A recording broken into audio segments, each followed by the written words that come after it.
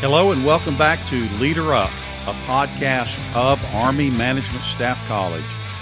Leader Up is a professional conversation where we discuss a broad range of leadership and leader development topics with an emphasis on the Army civilian profession.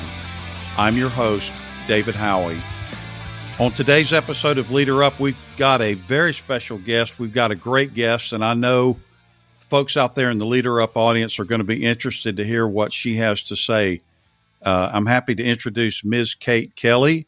She is a member of the Senior Executive Service, and she is the Chief Human Capital Officer at Army Futures Command. And we're going to talk to her today about Army Futures Command and about some other leadership and leader development topics as they relate to us as part of the Army Civilian Corps. So, Ms. Kate Kelly, welcome to Leader Up, and thank you so much for being here with us today.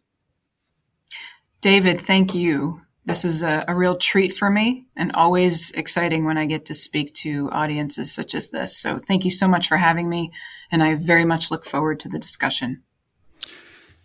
Okay, well, thank you. I know. On behalf of our Leader Up audience, we all appreciate you giving us your time.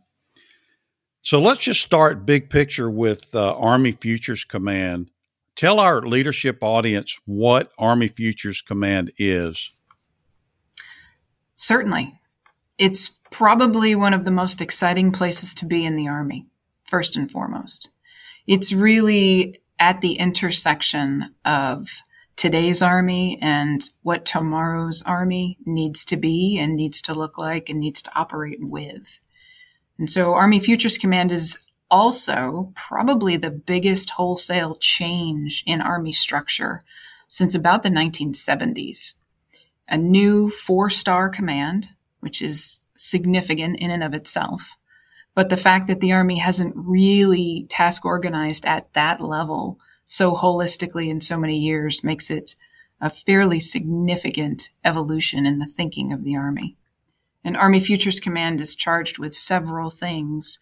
But if I had to distill the primary focus and functionality of the command, it really is about somebody thinking and driving towards the future state that we need our Army to be in. And so much of the rest of the Army is really focused on being ready for the here and now at any given time. The idea with Futures Command is to be ready for the future too. And that is not an easy task, and that is not a simple task to execute. So it's a challenging place to be as well, but a very exciting one.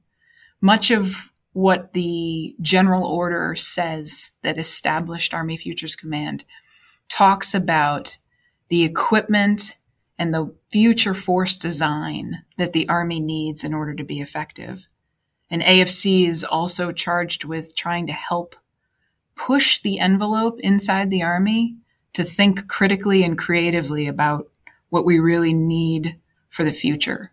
And a couple of the things that we like to say here at Futures Command is, if you think about a young 3, 4, 5-year-old today, and that individual perhaps enlisting or joining tomorrow's Army, what Futures Command is all about right now is, what does that person need to be successful 15, 20, 25 years down the road?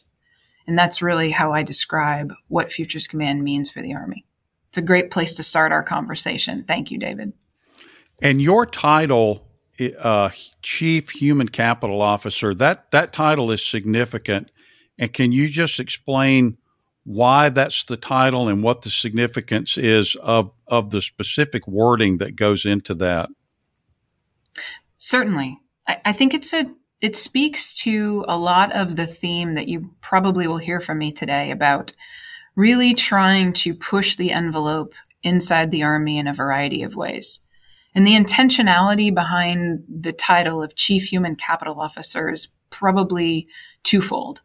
One, in the private sector and in many industries today, a human capital officer is a very known and well-recognized function. And it is really about the recognition of the importance of the talent inside of any organization and how critical that talent and being in the right place at the right time is to the overall success of the mission or the organization.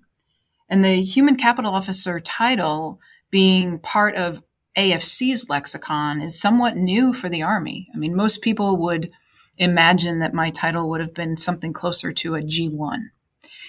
But the reality is those G1 functions still exist, and we still perform that more traditional care and feeding and taking care of people that a G1 function does.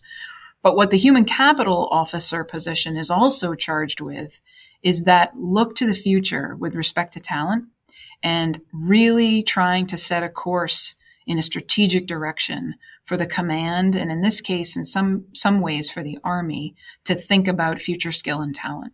So I consider my job really illuminating for the Army in many ways, and certainly within AFC. Things that are going to be important and things that we need to be doing now to be prepared and to have the right skill set in the force in that future domain that we focus on. And so let's focus on maybe some folks out in our Leader Up audience, just the average Army civilian out there working. How will Army Futures Command affect that person, and how will it affect their ability to do their job?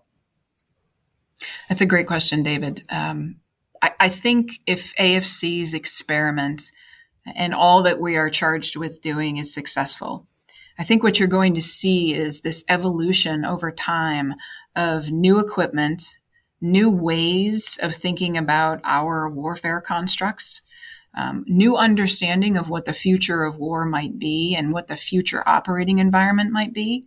And therefore, with that understanding, is there new force design? Is there new force structure? And certainly, is there new equipment that's needed? And if you imagine that that starts to come to fruition and delivered in the hands of soldiers in a meaningful way, then every Army civilian is going to be affected in some way, because new equipment demands new ways of training, new ways of testing, new ways of maintaining, new ways of acquiring, just to name a few. And so the evolution of modernizing our force, both with what we fight and also how we fight, is going to impact the totality of the Army. And I would argue that any Army civilian will have some feel from the impact of AFC over the years. Now, I'll be the first to tell you, and many leaders here in the command share this view, this is a long game for the Army. This is not a sprint, right? We are in a marathon here. We are constantly challenging ourselves with persistent modernization, meaning this is not a short burst, one and done mission. We've got to continually work towards this. And the scale and scope of what we require in this Army is so big from a numbers perspective and from a demand of what the American people ask of us, that we've got to continually and persistently be modernizing. And that's what AFC is all about. So when we start to really show those changes to the force, those people, Army civilians especially, who are charged with policy and enduring nature and maintaining and sustaining and training, you are going to see those new elements of the Army inculcated into your areas as well. And I think it's one of the most exciting pieces of this whole experiment that we're on. And so your background, ma'am, that maybe has prepared you for what you're doing now or has informed what your position is, just share with our Leader Up audience kind of your background in the Army, what kind of positions you've had, what roles you've had, and which segment of the Army that you've been associated with. Certainly. I think, interestingly, for perhaps some of your audience listening, I would consider myself as having a somewhat atypical career, getting to the point that I'm at now. I was an ROTC graduate out of Villanova University. I was commissioned back when we had before a logistics piece into a transportation corps. And I was on active duty for 4 years and then transitioned into a civilian role predominantly for the last basically 18 different years since then. But the career trajectory for me kind of segued away from logistics fairly early on. And I've done a number of roles that amazingly all really do enable and support the current role that I'm in. And it's funny, if some people look at my resume and they see some of the jobs that I've done, and it's hard to draw a clean, clear career line through them.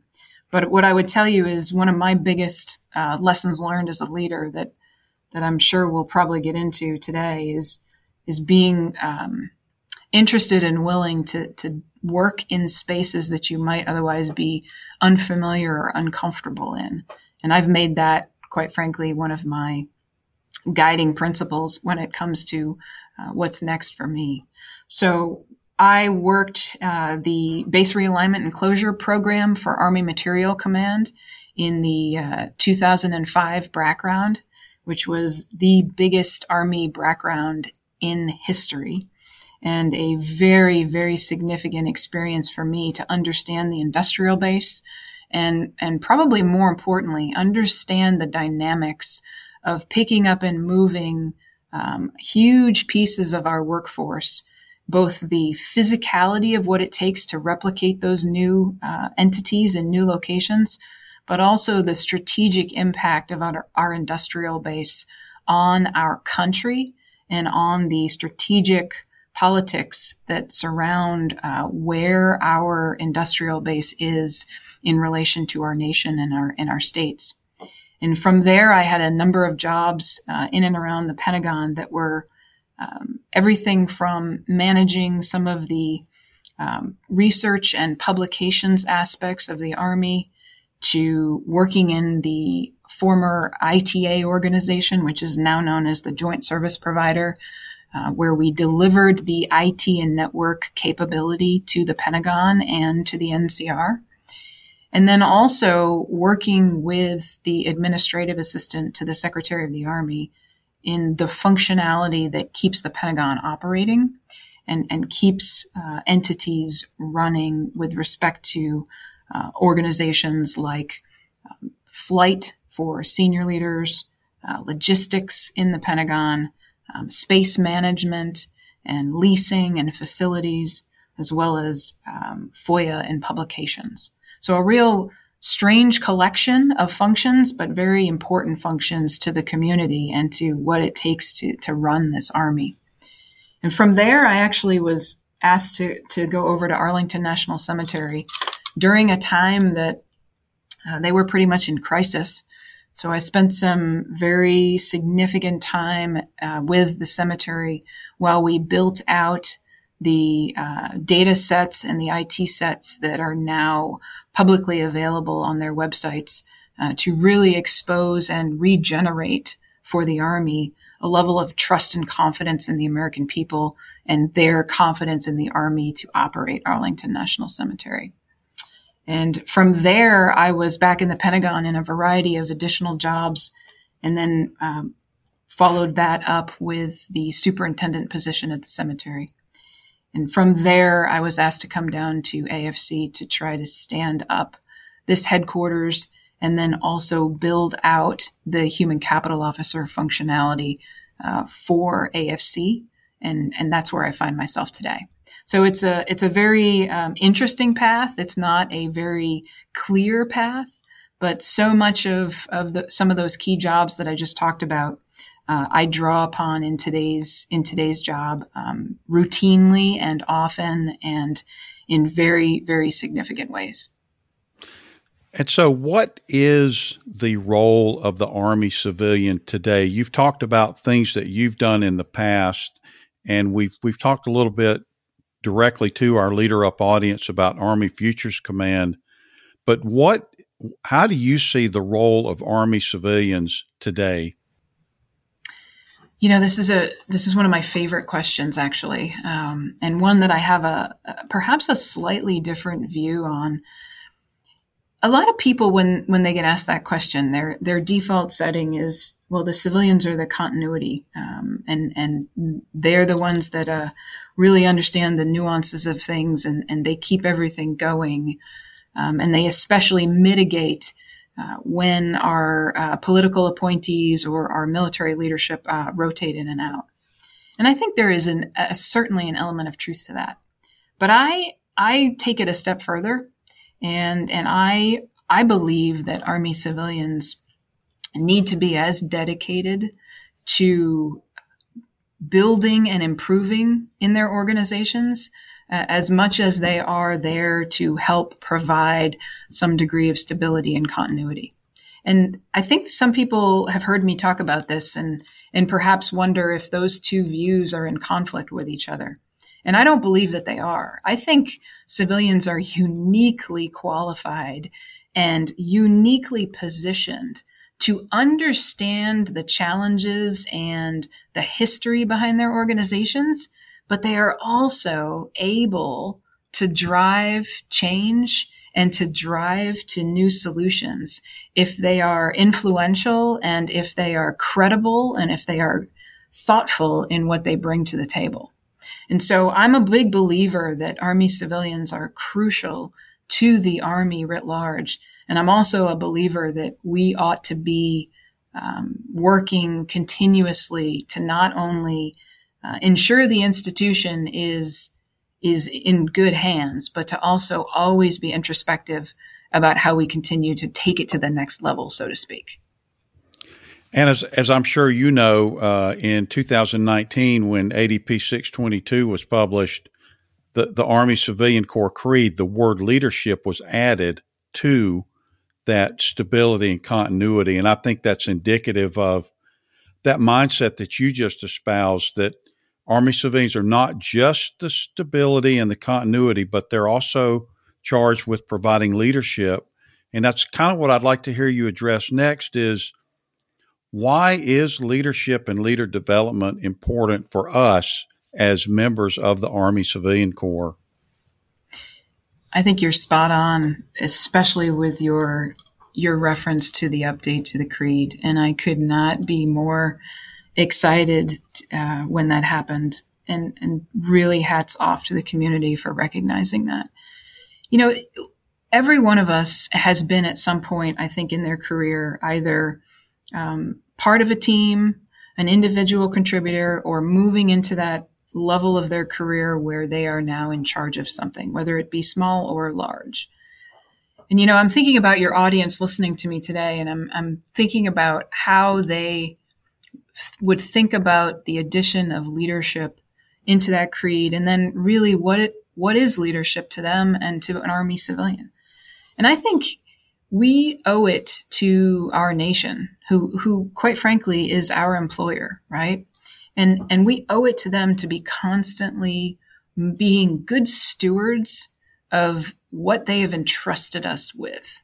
And that means they are paying us to perform, and they are entrusting us with a huge portion of our financial tax base in order to create a capability that our nation believes wholeheartedly in. And I think that really demands from us a real level of competence and a real level of credibility that if you are not a good leader, you are going to have a hard time showing and delivering on, because you have to be a good steward of what you've been trusted to manage. And good leaders are authentic and are real to the people around them. And they have to be able to show, especially as an Army civilian, what it means to persevere when things are tough, to get through difficult situations, and to continue to work to improve, because that's really what we all need to do when we come to work every day, whether you're a civilian or not. And leadership at any level, whether it's formal or informal, is what most people would probably, I think, agree with me, is really what helps drive organizations to perform. And good leadership is what drives organizations to perform well, right? And there is a distinction there. There is a distinction of performance, sort of the basics. I'm getting it done. It's a maybe a bare minimum or better, but it's just happening. Really good leadership at all levels, be it a small informal de facto team or all the way up to a senior executive or a general officer.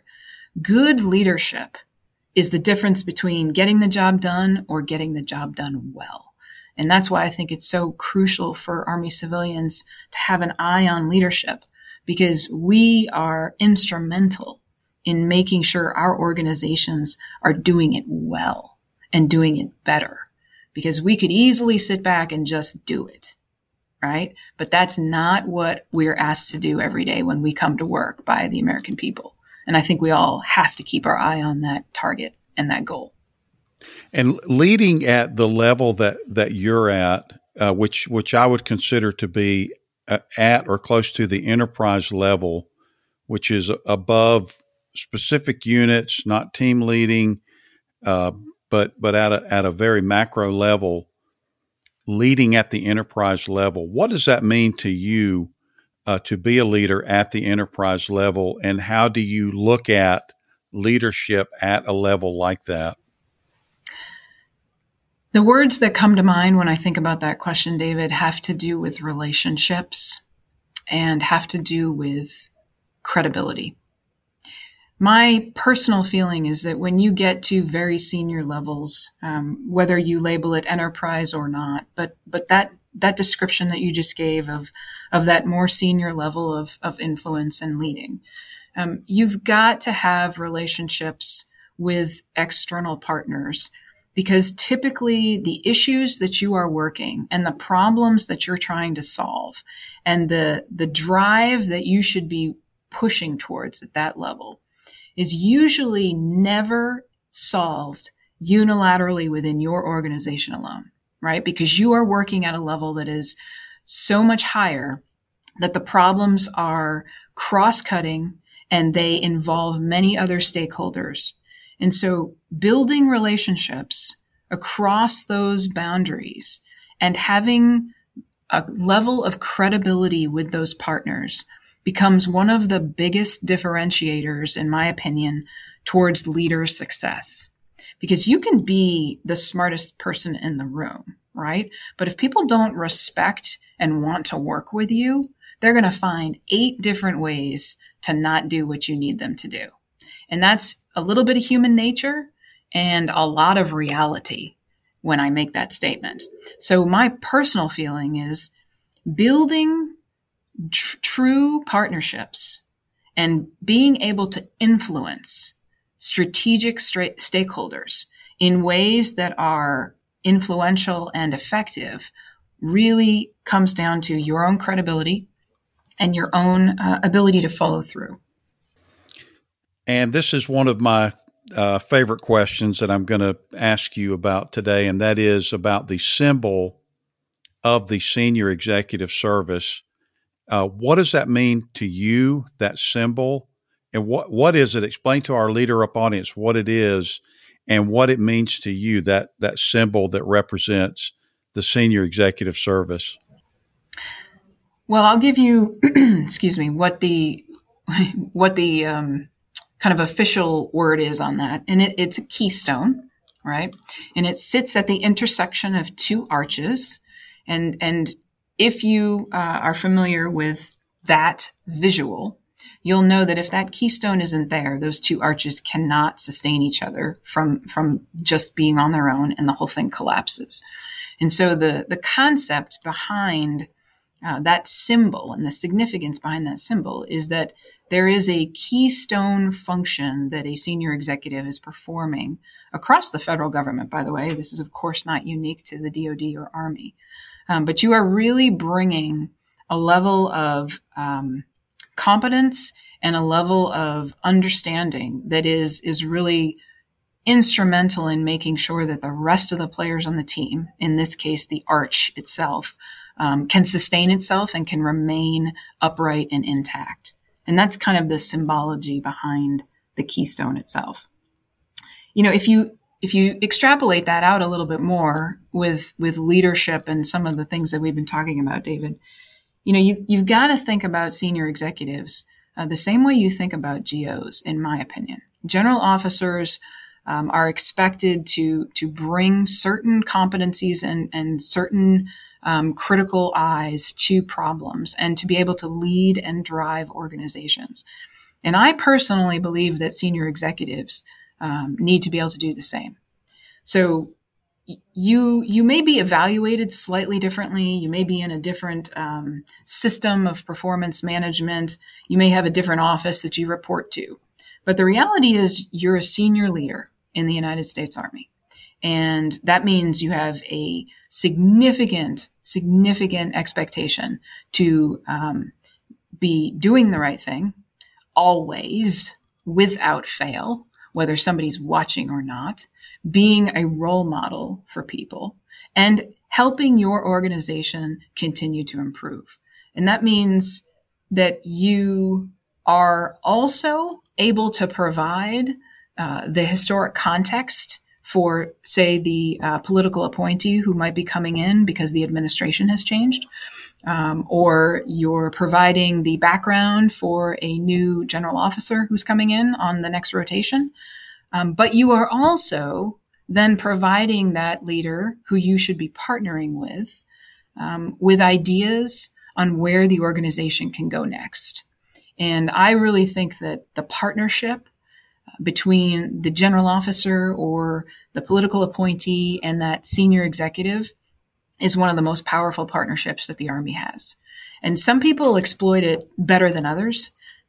The most powerful teams that I have seen or been part of are where you have a blending of the experience of that senior executive with the other senior leaders around them, and the organization can really thrive. Because let's face it, most of our organizations in many ways are a mix of mill and civ. Now, I recognize perhaps not at the operational and the tactical level, but at the strategic level, it is absolutely a partnership of mill and civ. And so having that senior executive being at the table with the general officer or with the appointee and having the interaction amongst each other for both information and also for strategic guidance and strategic setting of goals, that's really where I think it's the most powerful potential for leadership across the Army. So it's a great question, David. Thanks. And I'd like to ask you about two kind of nuts and bolts leadership topics that I used to hear a lot about when I was in the classroom, and I taught in the intermediate course for a long time. And those are folks at the 10, 11, and 12 level. And it was kind of a recurrent theme that they would express concern about delegation. And so I would just like to hear your thoughts about delegation, why it's important. Do you practice it? Do you intentionally practice it? And just to get your thoughts about that topic of delegation. Yeah, this is an interesting one for me because I think we have some cultural challenges in the Army today that really create some of the tension around this word delegation. You know, on the one hand, and especially if you do any sort of research and reading, you intuitively know that delegating is not just about, pushing work to someone else. In fact, it really isn't about that at all. Delegating is really a form of empowerment. Delegating is a form of telling someone that I trust you and your judgment enough to execute this task. And I think we sometimes forget that that's really the intent behind delegation. I think it gets a little bit of a bad rap sometimes that you're either micromanaging because you're not delegating, or you're delegating, but it's really a way for you to push off responsibility that should otherwise be on your shoulders. I like to think about delegation as an empowerment function. And that is a really important mental shift, I believe, because if you think about it in that sense, as the senior leader, you have to then make a decision on, is this person ready?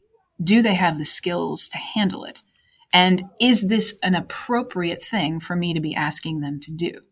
And that really challenges you as the leader to make those judgments first, have the time to make those judgments, and then be able to communicate to the person or the team effectively that this is what I'm charging you with, and this is what I trust you to be able to do. And I think the tyranny of the pace in which we operate in the Army can sometimes get in the way of that.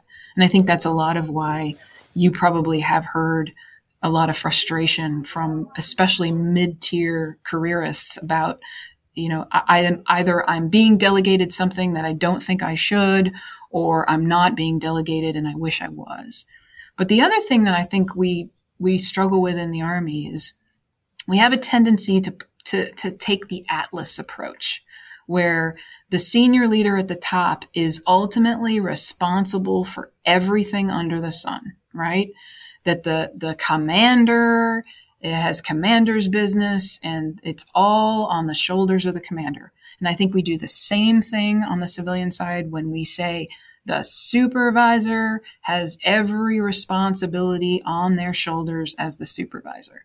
And I think while there are reasons that has happened, and some of them are very good intentional reasons, I also think that we are unrealistic about how much that really places in terms of a burden and a workload burden on leaders.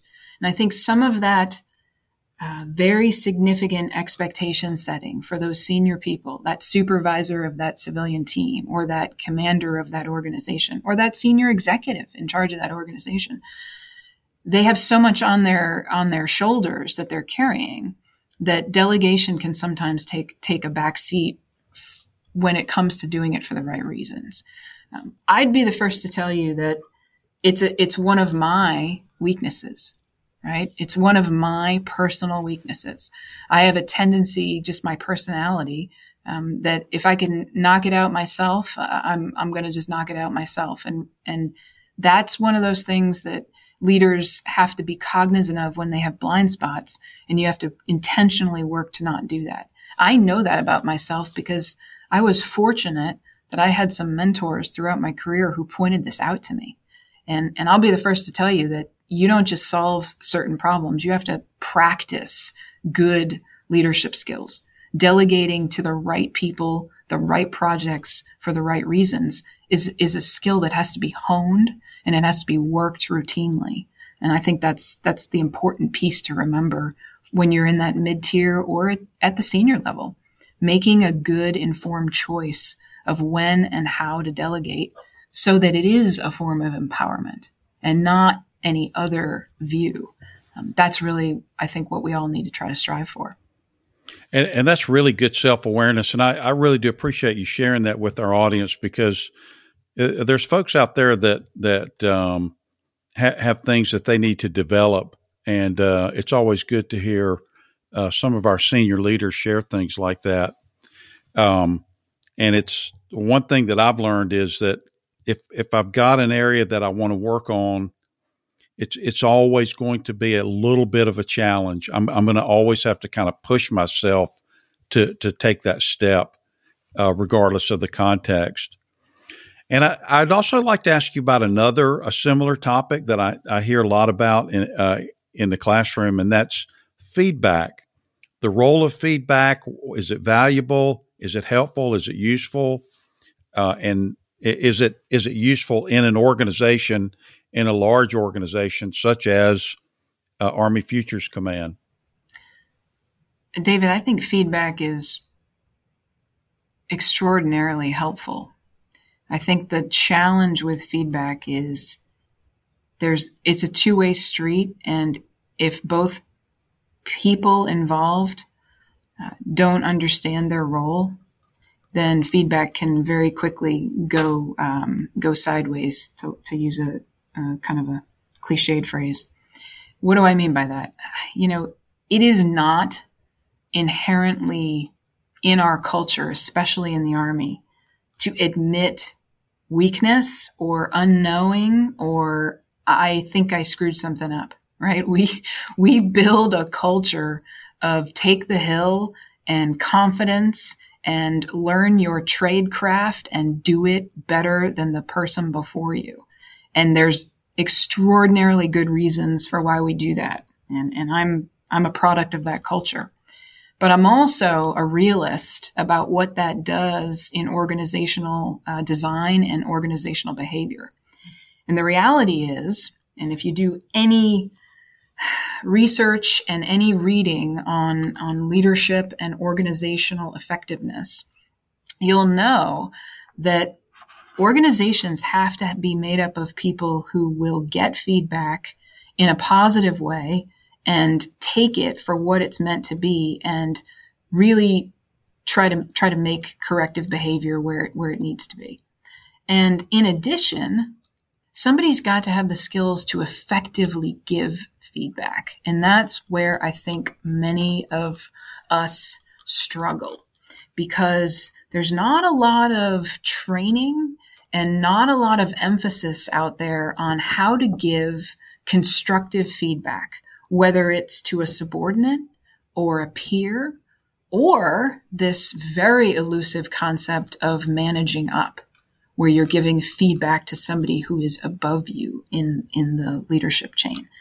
And it is not usually, in my opinion, inherent in most people to know how to do that well.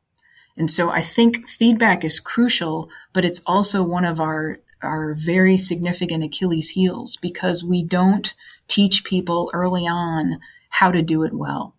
And there are amazing parts of our Army now, especially with what TRADOC and the schoolhouse is really focusing on, trying to help people understand how to do that in a productive and non-threatening way.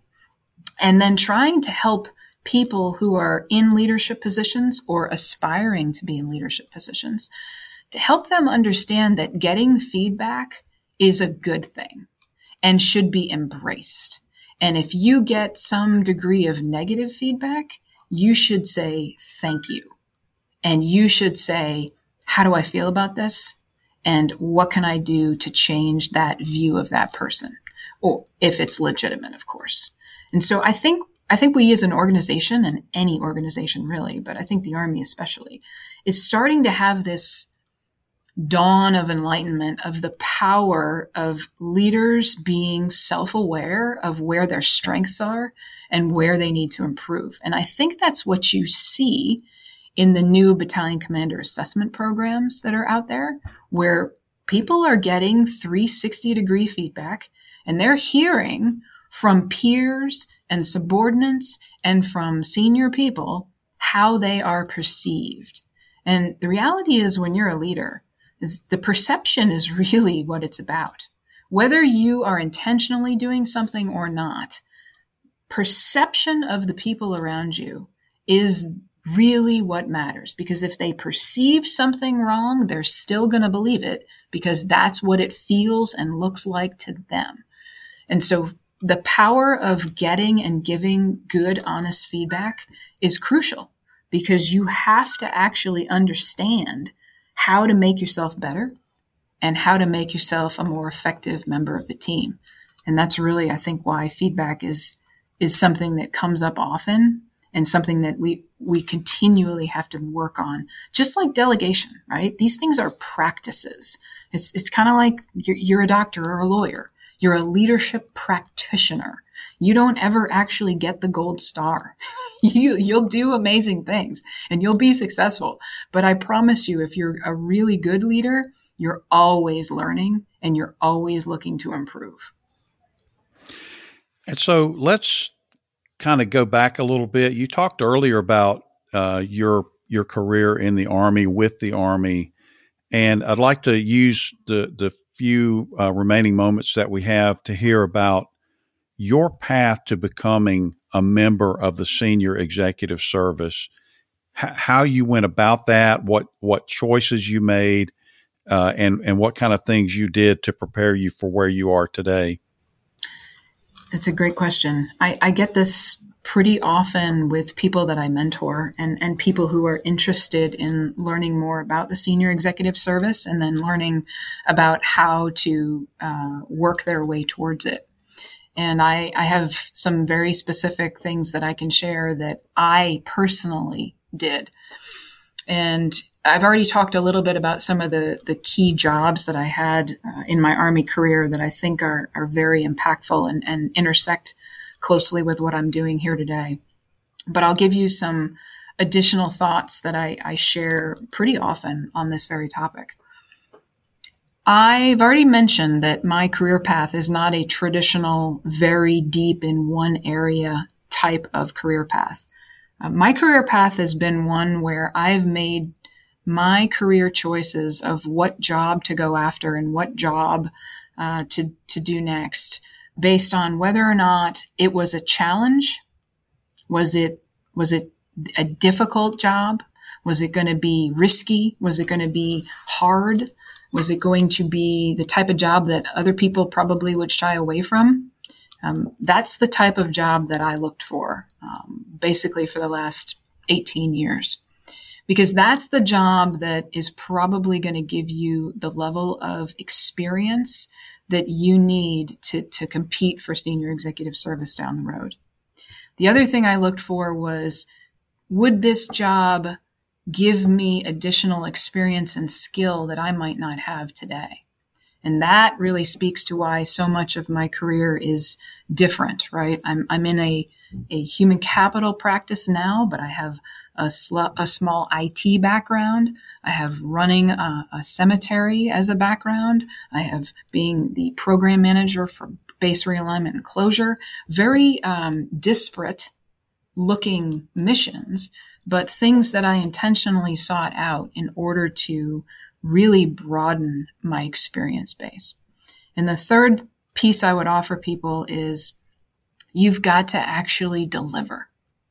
You have to be a performer, right? It is not just about being in the right place at the right time.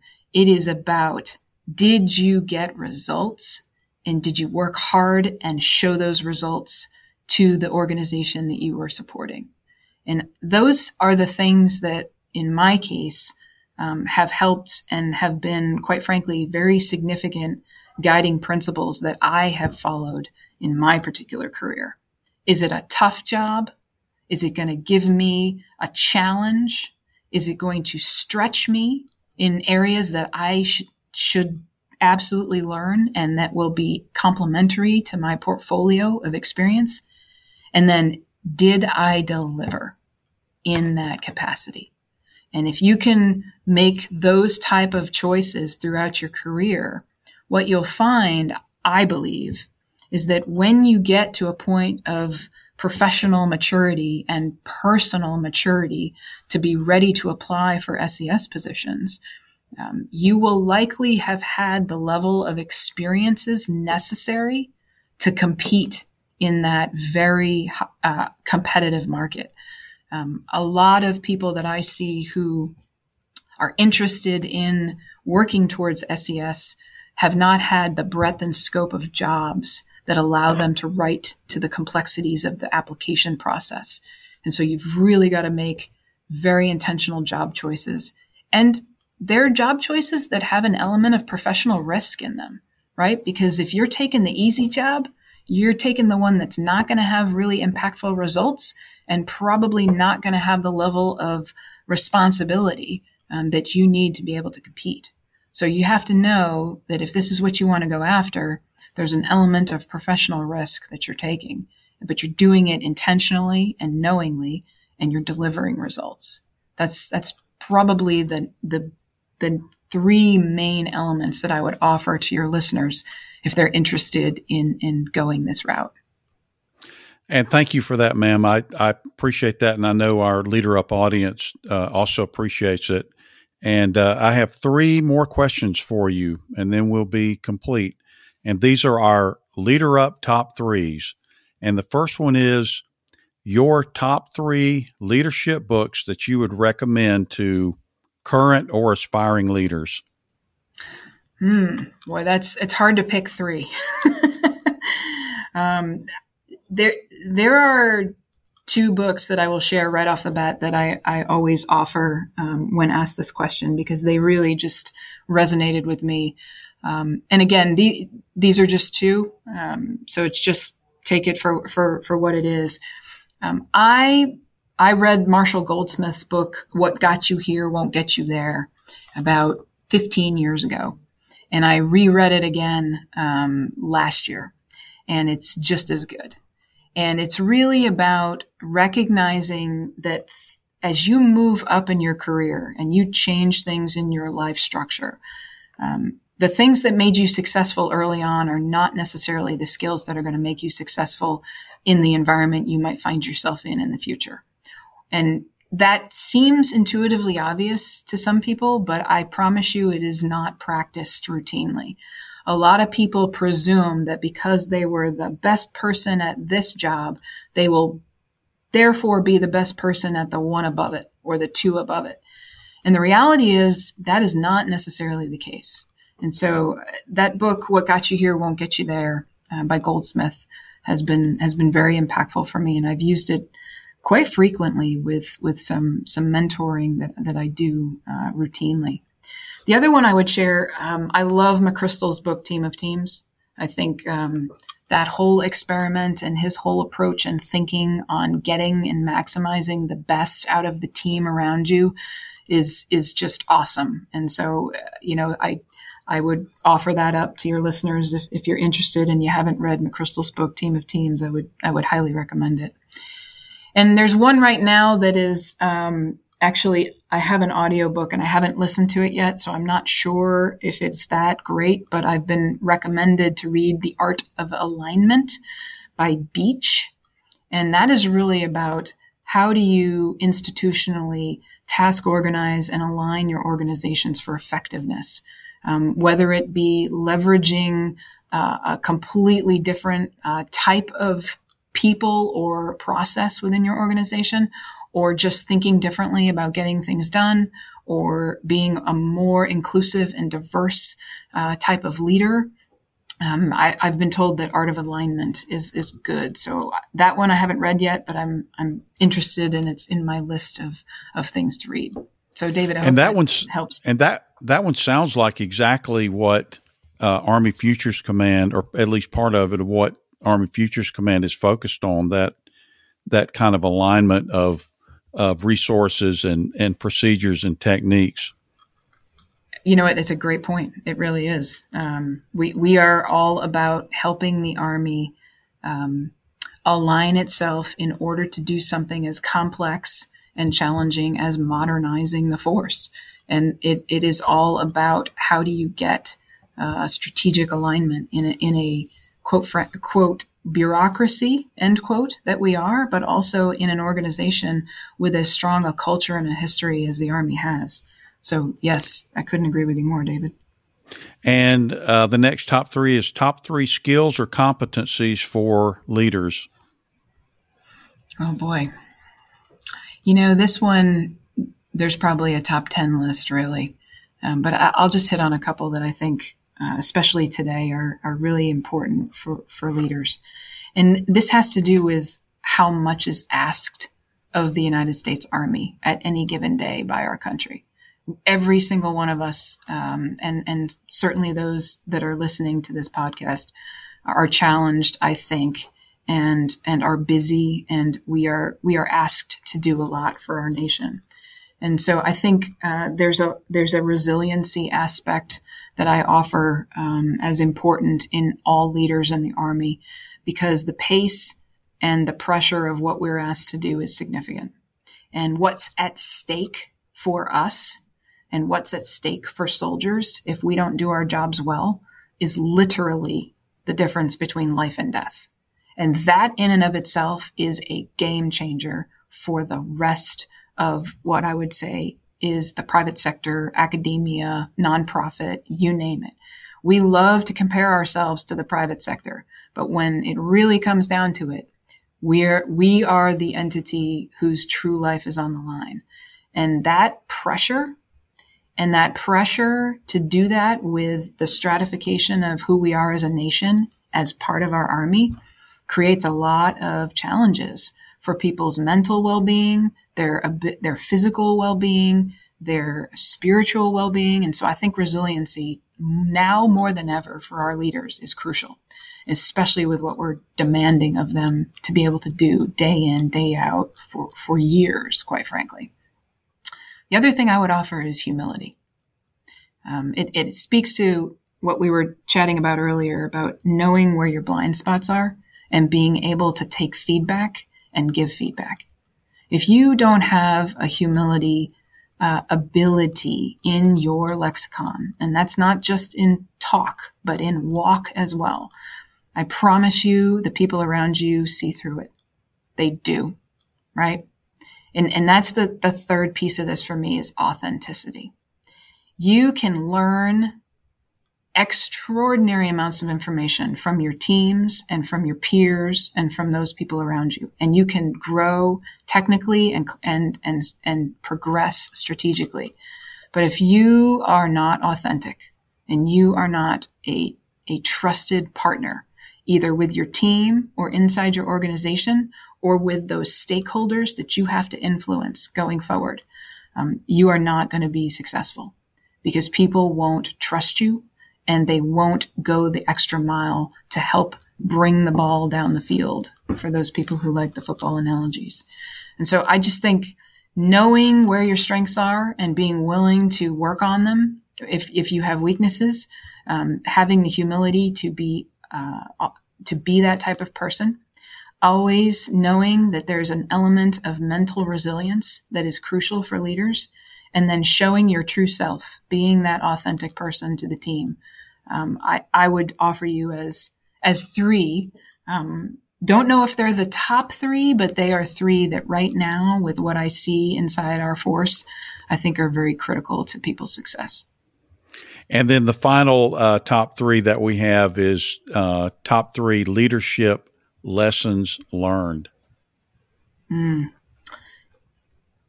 Surround yourself with good people and make yourself part of that equation. Don't be afraid to take the hard jobs and the risky jobs. And remember that it is all about the team, especially as a leader. If you are up there using the word I, you are probably wrong. It is we. It is us. It is the team. There is almost nothing that a true leader in the Army can do 100% independently by themselves that is of strategic importance. The big stuff that matters gets done by teams and groups and organizations that are working in a common direction for a common goal. And so don't ever lose sight of those three elements. And Ms. Kelly, I just want to thank you for your time today. You've been very gracious with your time. And I know on behalf of our Leader Up audience, we appreciate hearing from you and your candor and displaying that transparency that you just talked about. So is there anything that you'd like to say to our audience that I haven't asked you about that you'd like to share at this point? I'm just very happy to have had the opportunity to record this with you. And I'm really excited for the audience of people who may choose to listen to it. And for those of you who are listening to it, I want to applaud you for taking some time to listen to other views, because that's essentially what you're doing here today, listening to me, getting another perspective, which really speaks to your willingness to be a lifelong learner and be open to other ideas and be interested in other perspectives.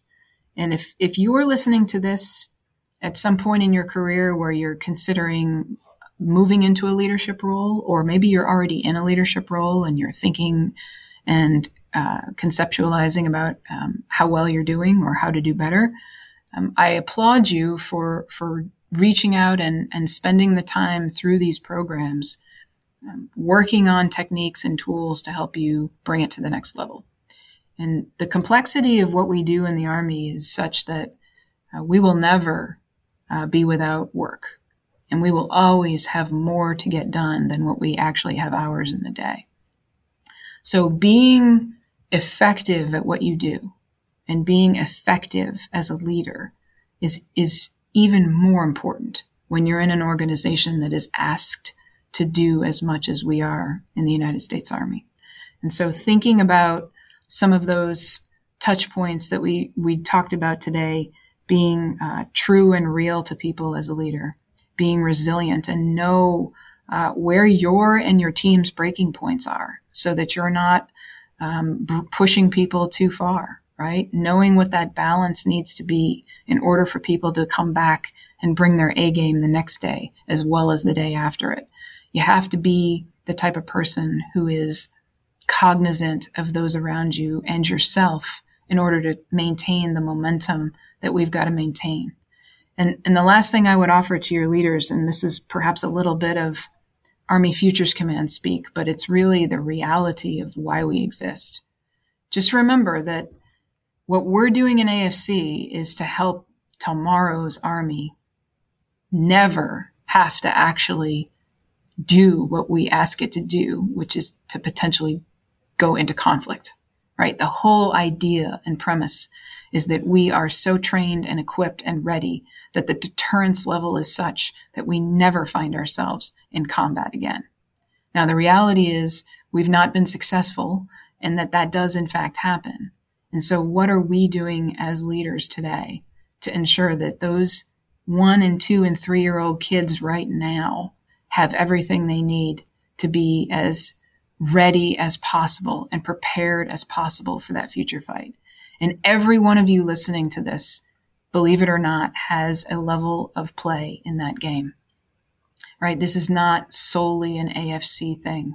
We've all got to have our eye on what it takes to be the strongest, most well-trained and equipped force and be good at what we do so that we never actually have to do it.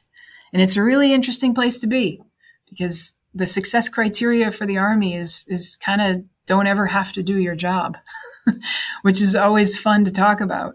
But that's really what it's about. And it's about making sure that we do what the American people need us to do and we do it to the best of our ability.